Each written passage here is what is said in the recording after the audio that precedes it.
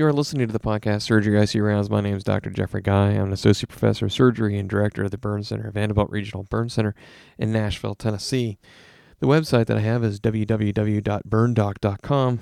There's a variety of educational offerings there, as well as links to blogs and other podcasts that I run. The topic that I wanted to mention, have a discussion about today, is the idea of perioperative evaluation and management of a patient who has cardiovascular disease. Often a patient will come into our unit and we're making rounds on the patient, and I'll put the residents through some questions almost immediately regarding anybody who's been admitted to our ICU or our floor, is that some basic understandings of what's the patient's past medical history. And the reason why we're doing that is not that we're trying to be, focus on a bunch of irrelevant minutia that doesn't really affect the patient's outcome, is that a lot of the things that we do in critical care and in surgery nowadays is trying to reduce perioperative risks of the patient. When you look at the operations that we're doing today versus the operations we did, say, 50 years ago, it would seem that what we're doing is reasonably dramatically different. We're doing, though, very similar operations through much smaller incisions using longer instruments, but with cameras. But we've seen really dramatic increases in patient survival and reductions in complications. And sometimes it seems to get lost in all our discussions about MRSA and the like. But it's important to realize that what we're trying to do when we walk up to a patient preoperatively and we've identified that they've need surgery, and the surgery isn't immediately life-threatening, we have time to evaluate the patient and do some workup, is we're trying to reduce the risk to that particular patient. I'll tell the residents a lot, it's like trying to get some background information. It's almost like we're trying to cheat on a test.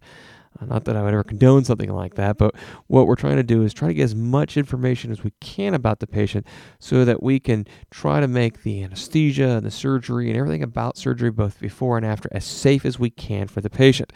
And a large part of that is what's called perioperative risk reduction. When we think about an operation is really nothing more than a controlled injury. From a autogeny standpoint, from a nice biological perspective, our bodies weren't designed at some point to be laid down supine on an operating room table and have some surgeon cut them open. The body is not really able to differentiate that from an assault versus a fall or what have you. And as a result, the body has very predictable responses to an injury. That injury could be an unplanned trauma, such as a fall or an act of violence, or that injury is most often in the form of a surgical procedure. Bart Chernow, in Archives of Internal Medicine back in 1987, talked about the surgical stress response as a graded neuroendocrine response to surgical trauma. The bigger the threat or the insult, the bigger the neuroendocrine response. There's a direct correlation between the magnitude of the stress response and the perioperative pathophysiological response, and this has been well established. The stress response follows a very reproducible cycle of events. Consequently, when a patient falls off the curve, this typically represents an exceeding event such as sepsis. And often we'll talk to this in the ICU, we talk about what's called physiological narrowing. And by that is that a 20-year-old can take a stress much better than an 80-year-old. That 20-year-old is able to adapt better than the 80-year-old.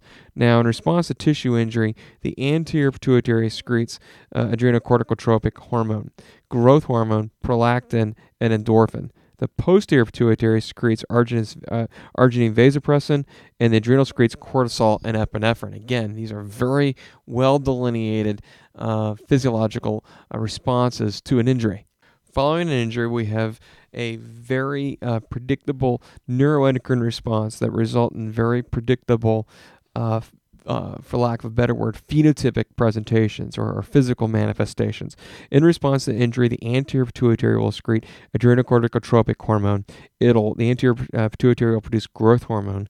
The anterior pituitary will produce prolactin as well as endorphin. Now, the posterior pituitary will secrete arginine vasopressin, and the adrenal will secrete cortisol and epinephrine. All of these very predictable and reproducible events basically occur to ready the organism for the fight or flight response as well as mobilization of energy stores. So what are the things that you see? Well, you can see analgesia, you have hypercoagulability, conservation of fluid, mobilization of metabolic substrates. Now that all seems to make sense.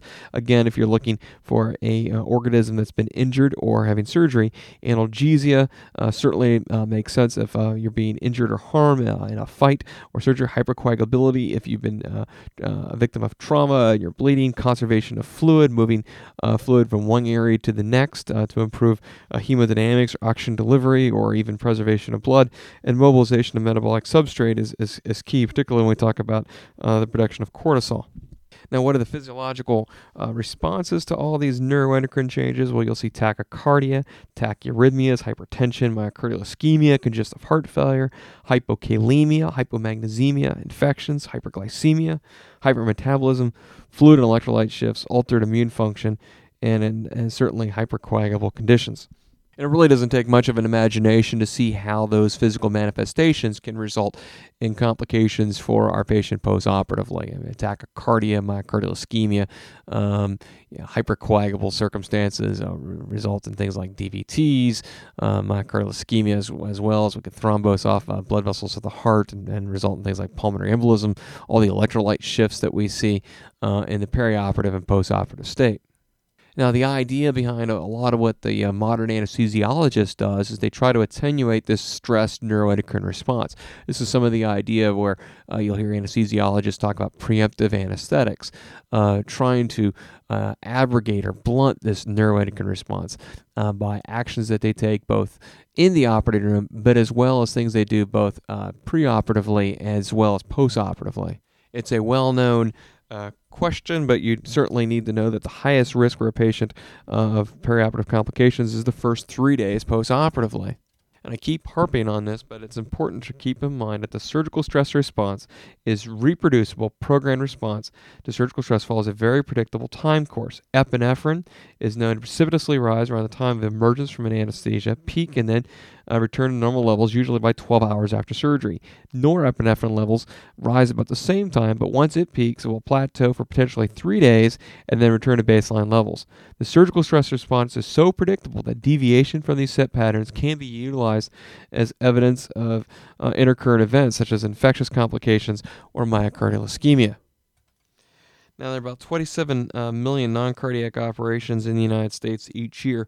Of those, about 1 to 1.5 million will be on patients who have known coronary artery disease, and about an additional 3 to 4 million in people who have 3 more risk factors for cardiac disease. So clearly this is something that we spend a great deal of time worrying about in both the preoperative and postoperative period. Anesthetic-related complications of anesthesia have dropped precipitously over the past years. It's diminished from a rate of 1 in 1,000 for an anesthetic-related risk to approximately 1 in 400,000 cases over the past 20 years. So that's a really dramatic decline in the overall anesthetic-related risk. And one of the things that they try to put forward as the understanding the patient's entire risk. Often as surgeons, what we are looking at is what's the surgical stress from a particular operation, but that does not really define the overall risk. The overall risk is really a product of the patient's disease that they're bringing to the table. Do they have heart disease? Do they have cerebral vascular disease? Are they diabetic? Plus the surgical stress. Those two elements really define what our risk is. So we really need to try to explore the patient as to find out what the patient's disease state is. Not just the fact that they have pancreatic cancer, but that they also have heart disease and bad kidneys. And by exploring those, we can get an overall sense of the patient's overall risk. The ASA, the American Society of Anesthesiologists, breaks down patients into basically 5 classes, and they're conveniently labeled Class 1, Class 2, Class 3, Class 4, Class 5. I have seen this on exams, even my critical care board exams. Class 1 patients are patients who have no organic disease, and they're estimated to have a mortality rate between 0 and 4%. So these are healthy patients. Why are they having surgery? Well, this might be the healthy patient who is having a hernia repair. Now, Class 2 patients are defined as those who have organic disease without a functional impairment.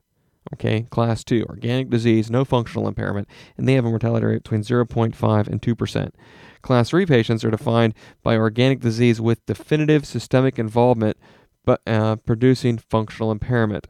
So class 3 has the functional impairment, and they have a mortality rate between 5 and 10%. So now we're starting to get into some real significant risks. Class 4 patients are defined as having severe disease that is life-threatening and have a mortality rate of about 75%.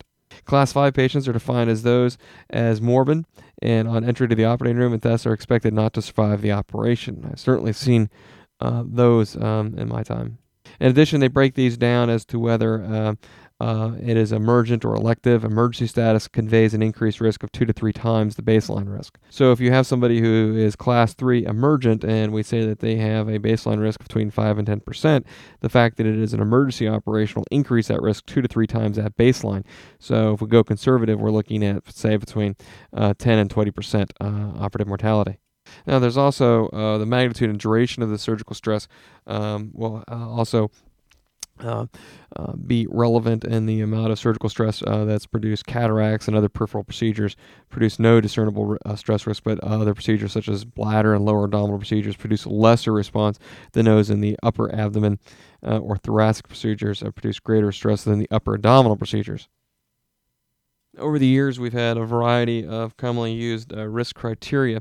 The Goldman criteria was something I learned when I was in medical school, and that's then migrated to the Detsky risk factors and then the Eagle risk factors. And we'll go through some of these, and we'll see where they are similar in identifying patients who are at risk from perioperative complications and anesthesia. Now, over the years, we've gone from Goldman, Detsky to the Eagle risk factors. The Eagle risk factors in 1989 identified that major risk factors included age greater than 70 years of age, a history of angina, a history of ventricular ectopy requiring treatment, diabetes on therapy, and Q waves on EKG. These criteria, the Eagle criteria, have been adopted by the American Heart Association and are incorporated into their algorithm for the preoperative assessment of the patient with heart disease for non-cardiac surgery. Now, the most recent version of the AHA, American College of Cardiology Guidelines, divides the risk factors into 3 categories. The major risk factors include unstable coronary syndromes, such as an acute or recent myocardial infarction, or Canadian anginal class 3. Or 4, decompensated heart failure, significant arrhythmias, which include high-grade AV block, symptomatic ventricular arrhythmias, supraventricular arrhythmias with an uncontrolled rate, and severe valvular disease. The intermediate risk factors include Canadian anginal class 1 or 2, previous MI, or pathological Q-wave, compensated congestive heart failure, insulin-dependent diabetes mellitus, or renal insufficiency. Minor risk factors include advanced age, abnormal EKG, other than sinus, low functional capacity, which is they define as an inability to climb one flight of stairs with a bag of groceries, history of stroke, or uncontrolled systemic hypertension. The importance of functional capacity is best demonstrated by the fact that patients classified as high risk but who are asymptomatic can run for 30 minutes daily may need no further evaluation. Now, the guidelines further stress that completely sedentary patients without a history of cardiovascular disease but do have other risk factors may need further preoperative evaluation. So it appears that a cutoff of about what's called METs, 4 metabolic equivalents of activity, represent the transition from poor functional capacity to acceptable functional capacity. And this is something that you might see on a critical care exam. I have. That 4 METs is approximately equivalent to doing light housework, while doing more than 4 METs is equivalent to being able to walk on the ground level at a speed of about 4 miles an hour. A question that comes up frequently is what to do with a patient who's had a recent myocardial infarction and requires surgery. How long should we wait to make the procedure as safe as we potentially can for the patient? What I was taught, at least historically, was that that within the first 3 months after an MI, the risk of a subsequent perioperative procedure was about 30%, and that risk fell to about 15% if the time interval was between 3 and 6 months, and then fell to about 5 or 6 for those who was greater than 6 months before the proposed procedure. So what happened is somebody had a myocardial infarction. We certainly tried to wait 6 months prior to taking that patient to the operating room for an elective procedure. In 1983, Rao and colleagues published in Anesthesiology, reevaluated the risk relationship and concluded it was closer to 6% for those whose recent MI was in the last 3 months, and that risk fell to 2% for those between 3 and 6 months, and was less than 2% for those after 6 months following the MI. What is missing from that evaluation is the overall functional status of the patient. This gets into the meds. What can they do? Because if somebody is 3 to 6 months out, or even 6 months out, but have a severe LV dysfunction, they are not going to be as good as somebody who has had an MI more recently and has had excellent preservation of function. The recommendations are that in case of an urgent or life-threatening condition, the clinician should proceed no matter what the time frame between the MI and the proposed surgical procedure. If it is purely elective and can be postponed safely, then delaying the case until some point after 3 months should certainly be considered. Now, if the case is elective but waiting is not a good option because the patient has something like a resectable tumor, then consider proceeding for those with return of good functional status or angiography for those who are remaining question. And also, it's also fair to point out that the stress response induced by some procedures is less than the stress of driving to have the procedure formed in some cases. So keep everything in context as well. The next question to be asked is, we have a patient who needs surgery. What type of testing should be initiated? Now, previously, the American Heart Association, the American College of Cardiology recommended that people get a thallium or dobutamine stress echo as a risk assessment tool for patients either at risk or those scheduled to have vascular surgery. Now, this really hasn't been validated as to being truly efficacious or not. To be truly useful as a preoperative screening tool, such tests must have a high positive predictive value to avoid canceling cases and exposing patients to needless additional tests. In fact, the positive predictive value of each of those tests, the thallium or dobutamine stress echo, is quite low, with a positive predictive value of less than 25%, making none of the tests quite optimal. If a preoperative cardiovascular assessment test is indicated, then a dobutamine stress echo is probably the more useful of the two tests. It gives you a good assessment of baseline cardiac function as well as how well the heart will perform in response to tachycardia. And furthermore, the response to dobutamine more closely mimics what the heart will do in regards to heart rate, blood pressure, and inotropic changes that are seen in the postoperative period. Well, what do we do? How do we prepare our patient for surgery who has ischemic heart disease? Well, certainly we should continue taking their inotropic or antiarrhythmic medications up to and including the day of surgery. Aspirin, if being taken for angina or cerebrovascular symptoms, can be continued throughout the perioperative procedure without significant increased risk of either perioperative bleeding or transfusion requirements. Given the inherent risk of some surgical procedures, the surgeon should be involved in decision to continue or withhold the aspirin perioperatively. Beta blockers should not only be continued throughout the perioperative procedure, consideration for initiating beta blocker therapy should strongly be entertained for patients if the patient is not already on that class of medication. Study by Mangano and colleagues shown that patients who receive perioperative beta blocker have better long-term outcome. And I know somebody's going to email me for that reference. It's Mangano and colleagues in New England Journal of Medicine, 1996, volume 335, pages 1713 to 1720. This is a landmark study that looked at cardiovascular risk reduction in patients who were having elective non-cardiac surgery and how their perioperative cardiac risks were reduced with the addition of beta blockade. If this sounds like something new to you, like I said, it was only 12 years ago, which is the typical snail's pace, which a lot of things in medicine seem to become adopted. Another one was Polderman's study, also in the England Journal of Medicine, and that was in 1999, volume 341, pages 1789 to 1794. This study looked at 59 patients who received beta blockade, compared 59 who did receive beta blockade, to 54 who did not before vascular surgery. All patients in both groups had more than one risk factor and all had positive dobutamine stress exams. A reduction in mortality from 17% in the control group to 3.4% in the treatment group was realized. In addition, a reduction of non-fatal MIs was achieved from 17%. It was reduced to 0. Now, both these studies were pretty aggressive in their use of beta blockers. We had a critical care fellow here years ago, and it was always kind of entertaining that a patient would be on a beta blocker, and you'd see their heart rate at low 100s, and Dr. Fisher would comment that the patient was, just because you were on a beta blocker didn't mean that you were beta blocked. And a lot of these studies will drive the heart rates down to areas that make some clinicians or anesthesiologists uncomfortable.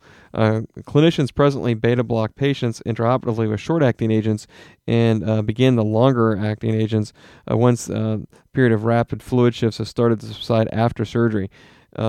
A recent concern has been raised by an association in a retrospective analysis of beta blockers when used across a broad spectrum of risk strata. Additional studies are clearly needed to clarify whether these agents are indeed safe in what could be considered low-risk patient populations, but clearly seem to be beneficial in those who are identified as high risk. Now, the use of shorter-acting beta blockers may be more advantageous, particularly in patients who have a history of asthma or COPD, and therefore the shorter-acting agents might seem a little bit better tolerated in those patient populations. That way, if you start them on a short-acting agent, you can see how they respond, and if they don't have a good response, you can discontinue that beta blocker rather than using a longer-acting agent.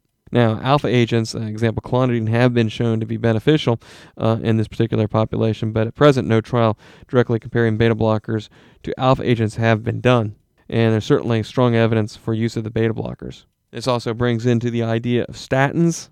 Everybody's doing research nowadays on statins, and there's been some retrospective analysis. Patients who have had surgery while on statins have enjoyed an association between prior statin use and a lower perioperative cardiac risk event. So if a patient can tolerate a beta blocker, I would certainly put them on a beta blocker. If they can't, then consider clonidine and possibly the use of statins. Another talk on perioperative cardiovascular risk reduction would be complete without talking about valvular heart disease. Aortic stenosis certainly could be a real pain in the neck in the postoperative period, especially when the valve area is really reduced and stenosis is designated as critical. You really need to have both the valve area, which is a marker of the severity of the valvular lesion, and you also need to know the valvular gradient, which is a marker of the left ventricle function. You need to have both of those two pieces of information. Now, all too often people believe that a regional anesthetic would be safer for a patient who has a severe aortic stenosis, and this would not be accurate. Your anesthesia colleagues will let you in on that. You get a profound combined preload and afterload reduction with spinal and epidural approaches, and it makes it inherently dangerous for patients who require high diastolic blood pressures. Regional anesthetics can result in pretty marked and rapid, profound changes in hemodynamics, and therefore a general anesthetic may be able to provide a more stable circumstance. Now, we mentioned earlier that keeping these patients on their inotropes and their antiarrhythmic medications would be a good thing. And given the magnitude of information we have about the beneficial effects of beta blockers, it would seem not wise that if we remove the beta blocker, it can induce potentially life-threatening arrhythmias. So all patients who are chronically on beta blockers should continue them throughout their perioperative period and should always take them on the morning of surgery with a sip of water, which is generally considered less than 25 milliliters. Now, in patients, we've already talked about how much we like beta blockers, but patients who cannot tolerate the beta blockers due to the fact that they demonstrated complications such as wheezing or a decrease in cardiac performance, calcium channel blockers are a reasonable class of agents, diltiazem being most commonly used because of its lower negative inotropic effects. Now, there are newer antiarrhythmics. Amiodarone, for instance, have limited roles in primary therapeutic agents due to their side effects, but do have an important role, particularly amiodarone, in maintaining sinus rhythm after cardioversion of patients who have had SVT, or atrial fibrillation of the rapid ventricular response. The role of magnesium, though it's very popular, remains somewhat unclear. It appears that high plasma levels of magnesium are required for it to function as an antiarrhythmic, but given its low cost and low rate of toxicity, it seems prudent to maintain most patients in the high normal range during the perioperative period, that is, their serum magnesium. Ventricular tachyarrhythmias are managed in the same perioperative period as they are for other patients. The ischemic etiologies must be considered and electrolytes must be corrected if a patient in a postoperative period starts having ventricular arrhythmias. Ultimately, defibrillation and potent antiarrhythmic may be required, particularly for the ventricular arrhythmias. And we know all this from ACLS. Now, the other situation that is a challenge is the patient who comes in for their surgery and they have a chronic bradycardia. Certainly in those circumstances, aggressive use of beta blockers is probably not a great idea. Electrocautery devices, now we talk about temporary pacemakers. They may be required during the perioperative period. Some patients will experience bradycardic arrhythmias perioperatively, and most common of the nodal variety. And patients who require pacemakers at baseline will require these pacemakers to be identified and evaluated within 6 months before surgery. And that's all seems very prudent to you. Electrocautery devices used during surgery can reprogram or disable some pacemakers, so a clear understanding of the make and type of pacemaker is required, as well as access to experts with pacemaking with the ability to program the pacemaker. Now, automatic implantable cardiac defibrillators must be turned off immediately preoperatively and then reprogrammed immediately postoperatively. If this isn't accomplished, electrical devices used in the operating room, such as, again, electrocautery, can reprogram the device or cause the device to deliver shocks despite ongoing normal cardiac rhythms, and potentially causing fatal arrhythmias. So that's something that we clearly don't want done. So it's good to have your arrhythmia specialist evaluate and interrogate these pacemakers in the immediate preoperative as well as the immediate postoperative period, and be available to interface with the pacemakers as well, and potentially in the intraoperative circumstances as well. Now, up to now, we've talked about the things that seem reasonably obvious to reduce the stress response, particularly the use of beta blockers and things that we typically would think of to decrease the neuroendocrine factors. But there are things such as temperature control, regional anesthetics, and central acting beta-2 agonists that can attenuate the stress response to surgery. Now, hypothermia has been shown to be a stimulator for the secretion of catecholamines. If you work in or around an operating room or an anesthesiologist, you know that there's been a huge movement across the country as in the prevention of hypothermia intraoperatively. There's a lot of bad things that hypothermia in regards to coagulation factors, regarding infection. Hypothermia does have some positive utility, or it is good, particularly in post-cardiac arrest circumstances and people with traumatic brain injuries. There is active research in those areas. But hypothermia will stimulate the secretion of catecholamines, which is something that is counterproductive when we're trying to do perioperative risk reduction. When patients were randomized to routine attempts to maintain temperature and convective warming, those patients who received convective warming had epinephrine levels that were barely changed from baseline, whereas the control patients experienced almost a tripling of their epinephrine levels following cooling. Now, convective warming also reduced the magnitude of the rise seen in norepinephrine levels from a 3-fold rise to barely a 20% increase. So they went from going up 300% to just a 20% increase in norepi levels with maintaining euthermia, not allowing the patient to get cool. Now, furthermore, a study by Kurtz and colleagues demonstrated that maintenance of a temperature of 36.6 versus 34.7 was associated with a 3-fold reduction in infectious complications and a reduction in length of stay. Wow, that seems like a pretty big number. So let's read that again. That's keeping the temperature. This is having patients cool at 34.7 versus warm at 36.6. Those patients who were not allowed to get cool had a 3-fold reduction in infectious complications as well as a reduction in length of stay. The reference for that is Kurtz and colleagues, New England Journal of Medicine, 1996.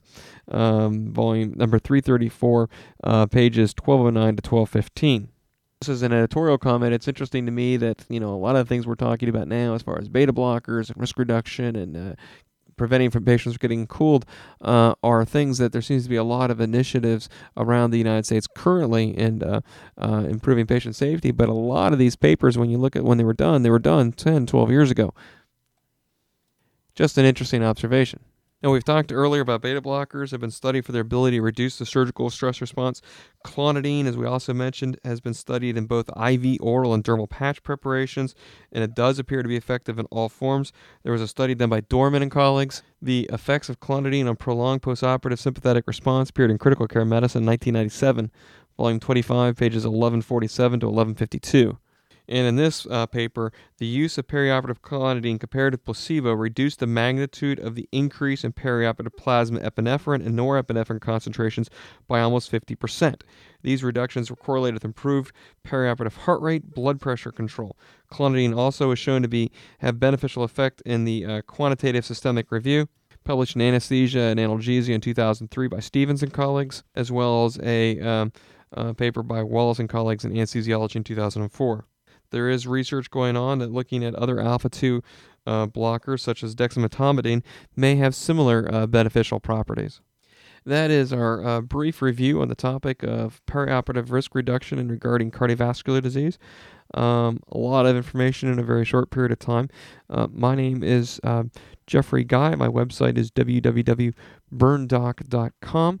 I'm an associate professor of surgery at Vanderbilt University Medical School in Nashville, Tennessee. Thank you, and I appreciate your download.